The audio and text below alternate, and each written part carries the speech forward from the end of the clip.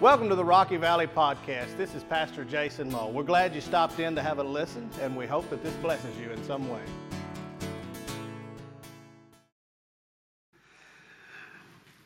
This evening, we dive into a section of James where we're actually going to be for the next 2 weeks. We weren't going to be there for the next 2 weeks. We thought we'd knock it out in one until Brother Danny and Charles said they were out back giving me an inspiration about their tongues with the amount of talking they were doing. I said, well, it'll take us 2 weeks to cover all this, I do believe. But all jokes aside, we will be on this subject for 2 weeks. We'll be in these 12 verses for the next 2 weeks. And I'm fully aware that here tonight in the house of the Lord, on a Sunday evening, on fall break, when there are any number of excuses why you wouldn't be here this evening, those of you who have chosen to come out and worship tonight surely have no problem with controlling your tongues and only speaking positive things. I'm sure that I'm going to be preaching to the choir this evening, but I'm just going to ask you to stay with me. As we journey through tonight, we're going to take a small section of this text, and then at the end of service, we're going to do something a little different.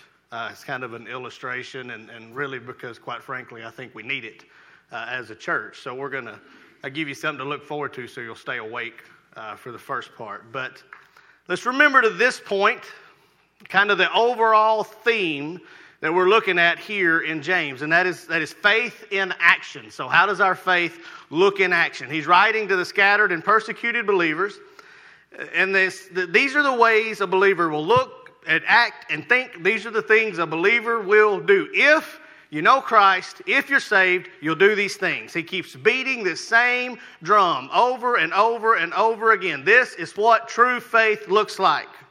And he's writing this, and he's telling us these things that we might examine our faith. That those who he wrote it to, he said, listen, I want you to look at yourself, ask yourself, are you doing these things? And if you are not doing these things, you need to examine yourself and ask yourself, why am I not doing these things? If this is the way true faith is supposed to look, and I'm not doing these things, why? Is it because I've gotten far away from what I know I'm supposed to be doing, or is there something with my faith? That is the question that James is begging us to ask ourselves. We first looked at our attitude in our trials and temptations. We looked at our attitude in regards to money. We looked at our attitude towards one another, and that we wouldn't show partiality to anyone.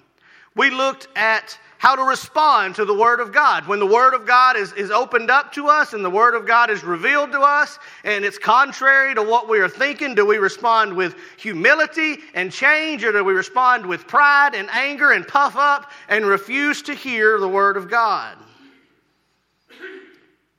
We looked at the mindset over the last 2 weeks that a dead faith that produces no change, and there is a living faith that brings the unrighteous into righteousness, and how that a living faith will always result in a change. In other words, coming in contact with Jesus Christ will always, 100% of the time without fail, bring about a change in a person's life. You cannot be the same after you've met Jesus as you were before you met Jesus. And if nothing changes, your faith is not a true, repentant, living faith, because Jesus always causes a change. So please stand this evening as we dive into James chapter 3, and we'll read this whole text, the first 12 verses, and then we'll kind of back up and start in verse 1. But he says, my brethren, let not many of you become teachers, knowing that we shall receive a stricter judgment. For we all stumble in many things. If anyone does not stumble in word, he's a perfect man, able also to bridle the whole body. Indeed, we put bits in horses' mouths that they may obey us, and we turn their whole body. Look also at ships. Although they are so large and are driven by fierce winds, they are turned by a very small rudder wherever the pilot desires. Even so, the tongue is a little member and boasts great things. See how great a forest a little fire kindles, and the tongue is a fire, a world of iniquity. The tongue is so set among our members that it defiles the whole body and sets on fire the course of nature, and it is set on fire by hail. For every kind of beast and bird, of reptile, of creature of the sea is tamed and has been tamed by mankind. But no man can tame the tongue. It is an unruly evil, full of deadly poison. With it we bless our God and Father, and with it we curse men who have been made in the similitude of God. Out of the same mouth proceeds blessings and cursings. My brethren, these things ought not be so. Does a spring send forth fresh water and bitter from the same opening? And can a fig tree, my brethren, bear olives, or a grapevine bear figs?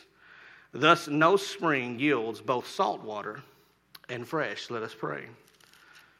Father God, we pray this evening that you would bless the reading and the teaching of your holy word, Lord God.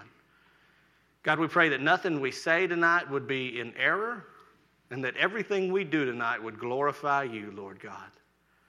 God, we thank you for what you've already done in your house today, Lord God. And we thank you for what you're about to do in your house this evening, Lord. It's in your precious name that we pray, and all of God's people said. And you may be seated. The tongue, the terrible tongue, or the blessing of words. Kind of the theme, that's why we read the whole text, is kind of get an overall theme, and kind of the overall idea in this text, and you see it in a few places in there, is this. With your tongue, you have the ability to both speak blessings and curses.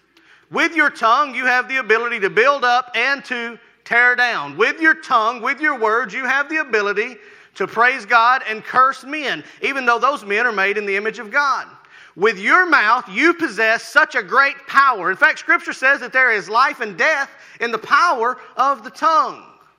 And so this whole kind of section, these 12 verses, James really dives into it and really focuses and hones in on the tongue and recognizes some important things about the tongue. And we're going to look at just the first couple. Let's back up to verse 1 for just a second. This is, my brothers, let not many of you become teachers, knowing that we shall receive a stricter judgment.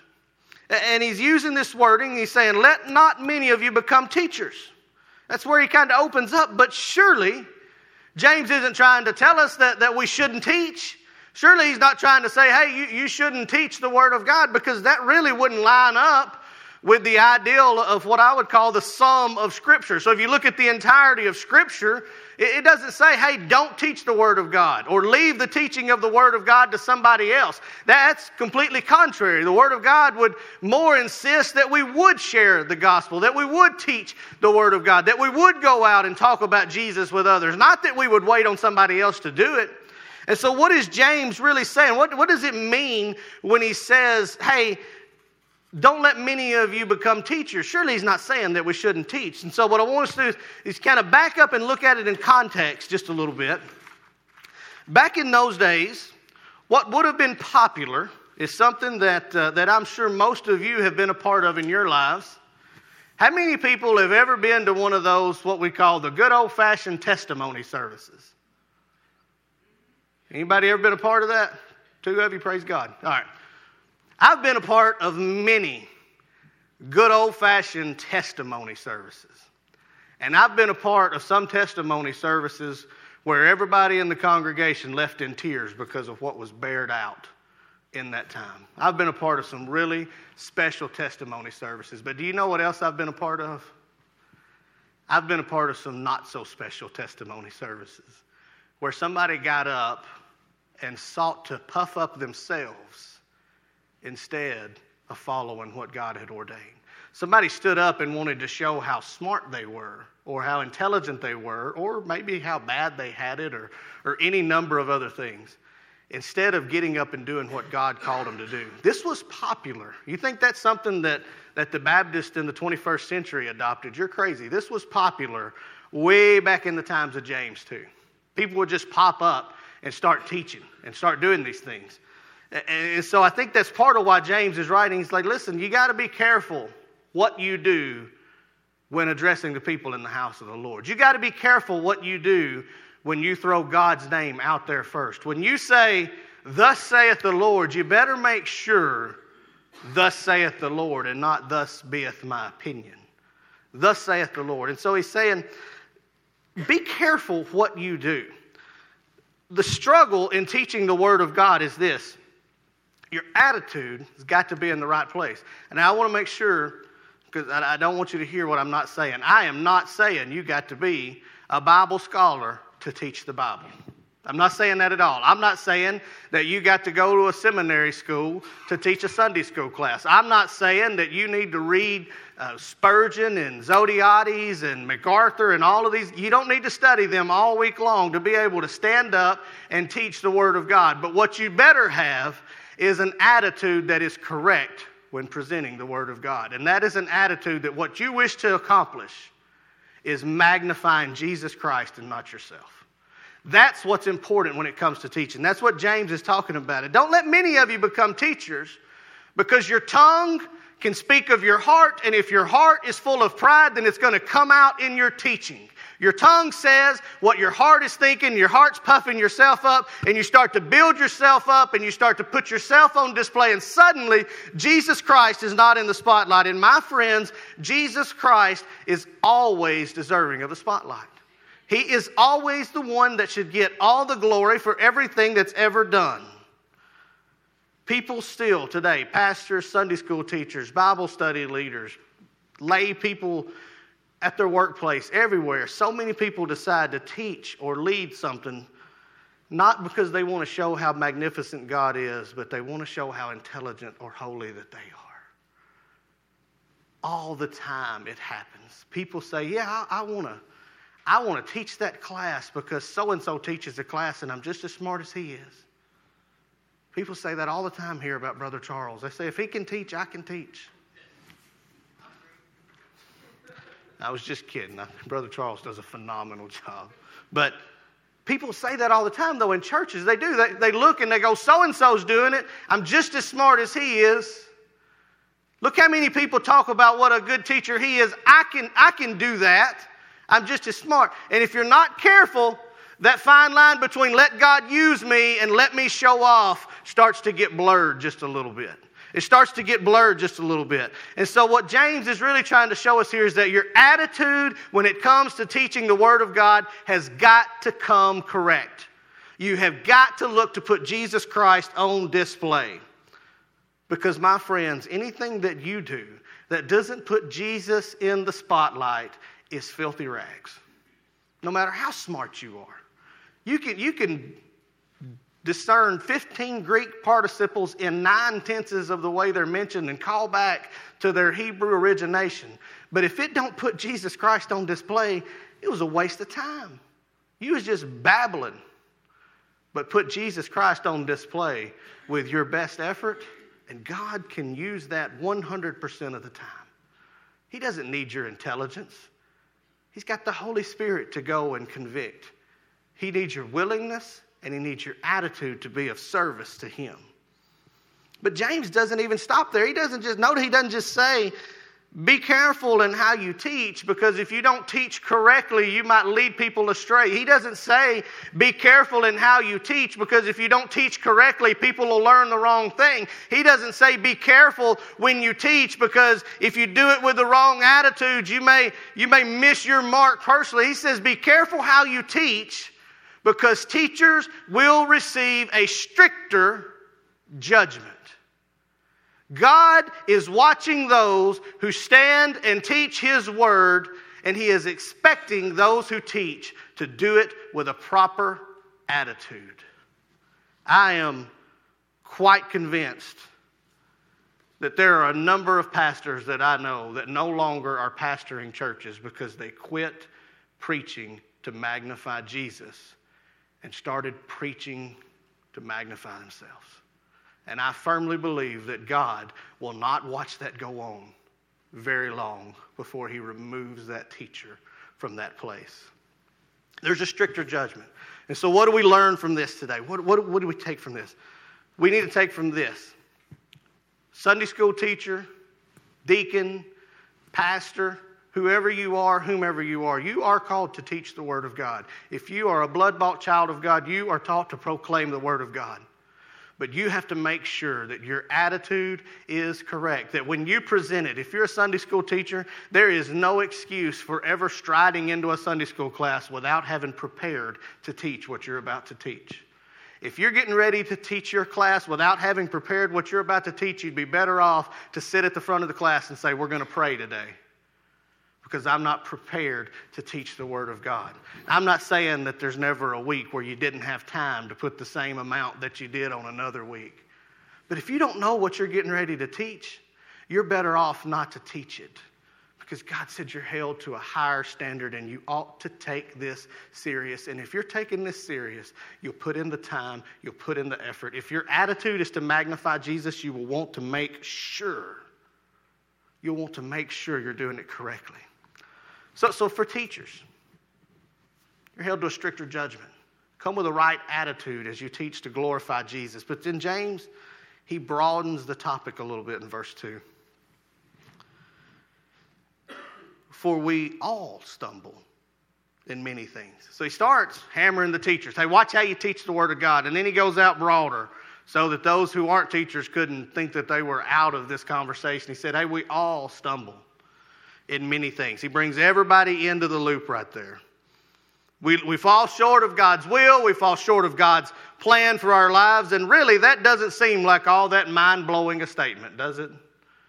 We fall short of the glory of God. You're right, Pastor. We all knew that. Good writing, James. We all got that.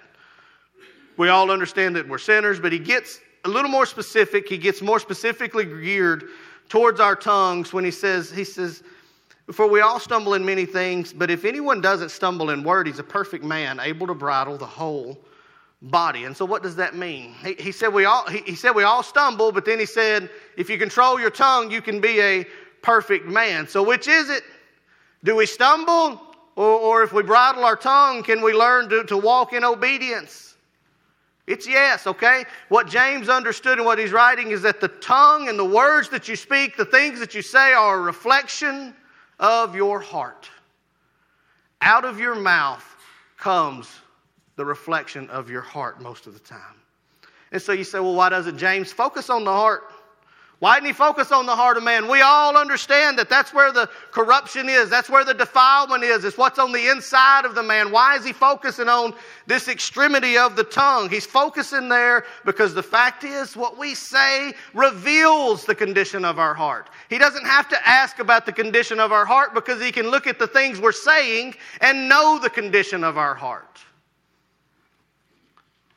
Sometimes we can be hypocritical. Don't forget what we talked a few weeks ago, and we can deceive man.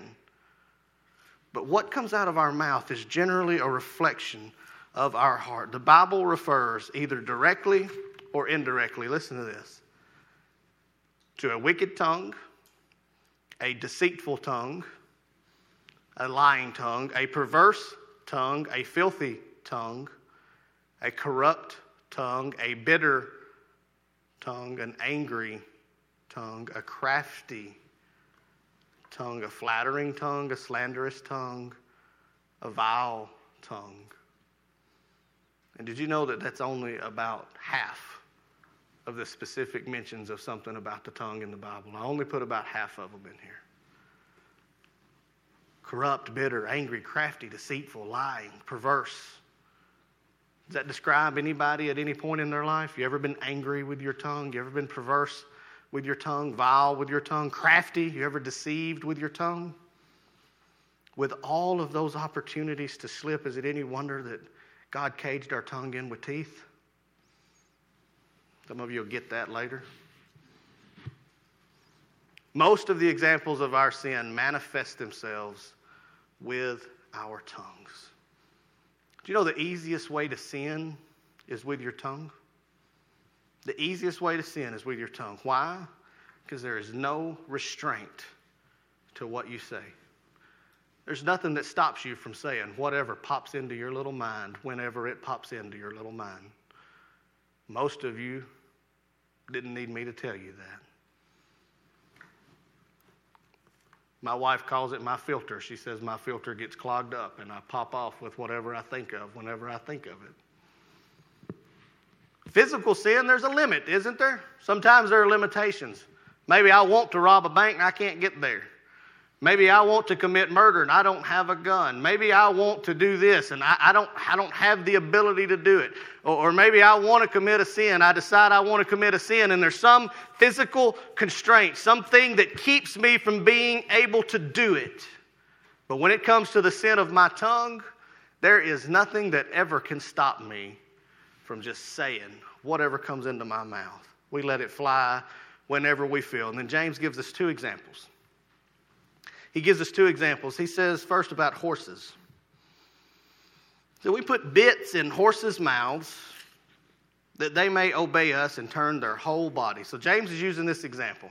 And I realize that we're in a rural, I hate that word, a country church. And most of you understand what a horse is. Anybody that doesn't know what a horse is? All right, good. So you got these big old horses. Now listen, I'm not a horse guy. I don't ride a horse because I can't find the off button. But you got these big old horses. And you look at these big old horses and you know at their very core, a horse is a wild animal. Now maybe the ones you've been around have been tamed, but at the very core of a horse, it is a wild animal meant to gallop and run and frolic and do whatever a horse does, okay? But it's meant to be a wild animal. And it's bigger than people most of the time. These horses are way up here. You got to get somebody to help you jump on the thing to begin with. I just don't like them. But you got these big old horses. And how do you steer a big old horse? And I didn't know this until I looked into horse riding a little bit. You put that bit in its mouth, but did you know it's not just the bit in the mouth, it's the way it's got to lay on the tongue in order to control that horse. The pressure that's put as it pivots across that tongue. And you pull that tongue this way and that horse is going to go this way. And you pull it this way and that horse, he may not like it, but he's going to go this way. If you put me on the horse, he's going to lay down tired. But you put the bit in the horse's mouth and you direct the whole body with that little bitty piece of metal that's that long. You direct this whole horse, not by beating him, not by punching him, but by controlling his tongue. And then he uses the example of a ship.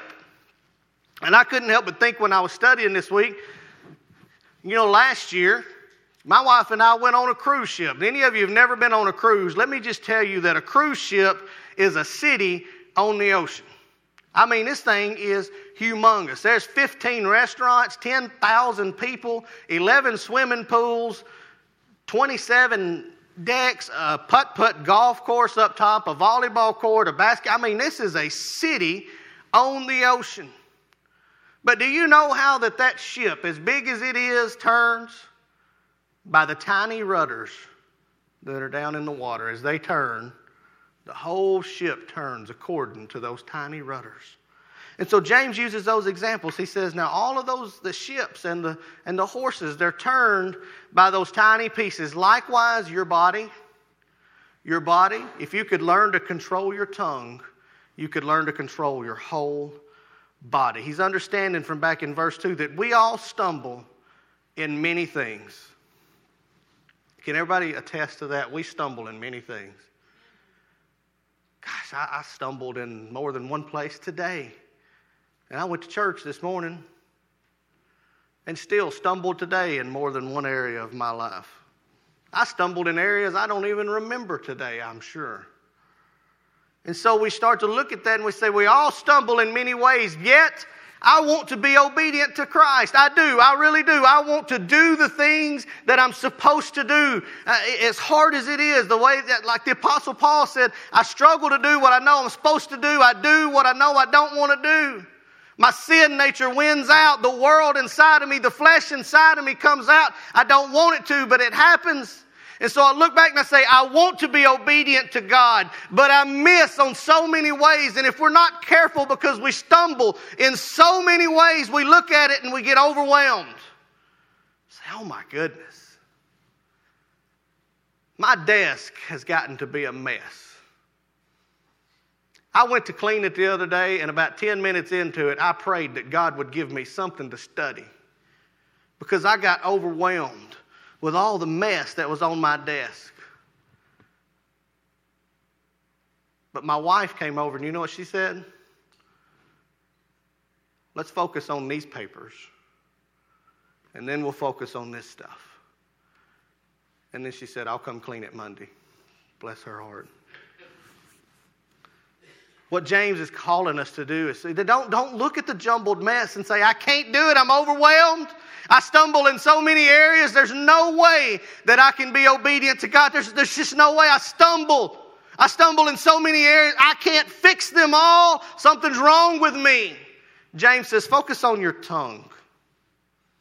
Back up. Don't look at the whole jumbled mess. You focus on your tongue, because if you will tame that tongue, if you will start to work on that tongue, your body is going to start to follow that direction, and some of that jumbled mess is going to go away. Stop looking at all your failures and your disobedience and control that one thing. Control your tongue, and it will steer the rest of you. Control your tongue. And so how do we do that? How do we do that? That's easy to say, hard to do, right? We start to focus on what we're saying. Start to think before you say it. This is not a biblical proverb, but it's just good common sense. God gave you 2 ears and 1 mouth. He expects you to listen twice as long as you talk. You'll catch that later too. Start to focus on what you're saying and make what you're saying be things that glorify God.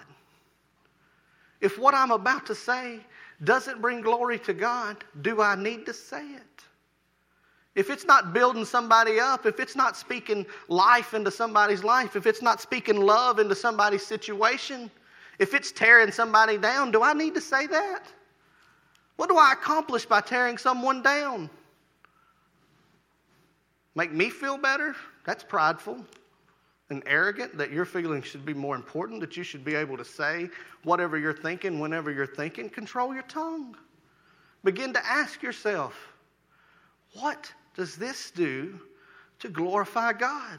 Because it comes back down to it. We were made to glorify God. So if it doesn't glorify God, I probably shouldn't say it. And again, I'm not saying when your wife asks you what to eat tonight, you should necessarily wonder if it glorifies God, but maybe you should. If you're about to say, I don't want to eat that old nasty burnt chicken you made the other day, you don't need to say that. You need to feed it to the dog and move on. So tonight, we're going to take this opportunity as we close. We're going to stop there for tonight.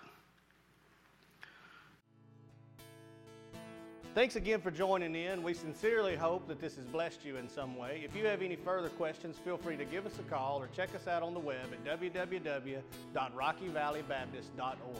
Thank you and have a blessed day.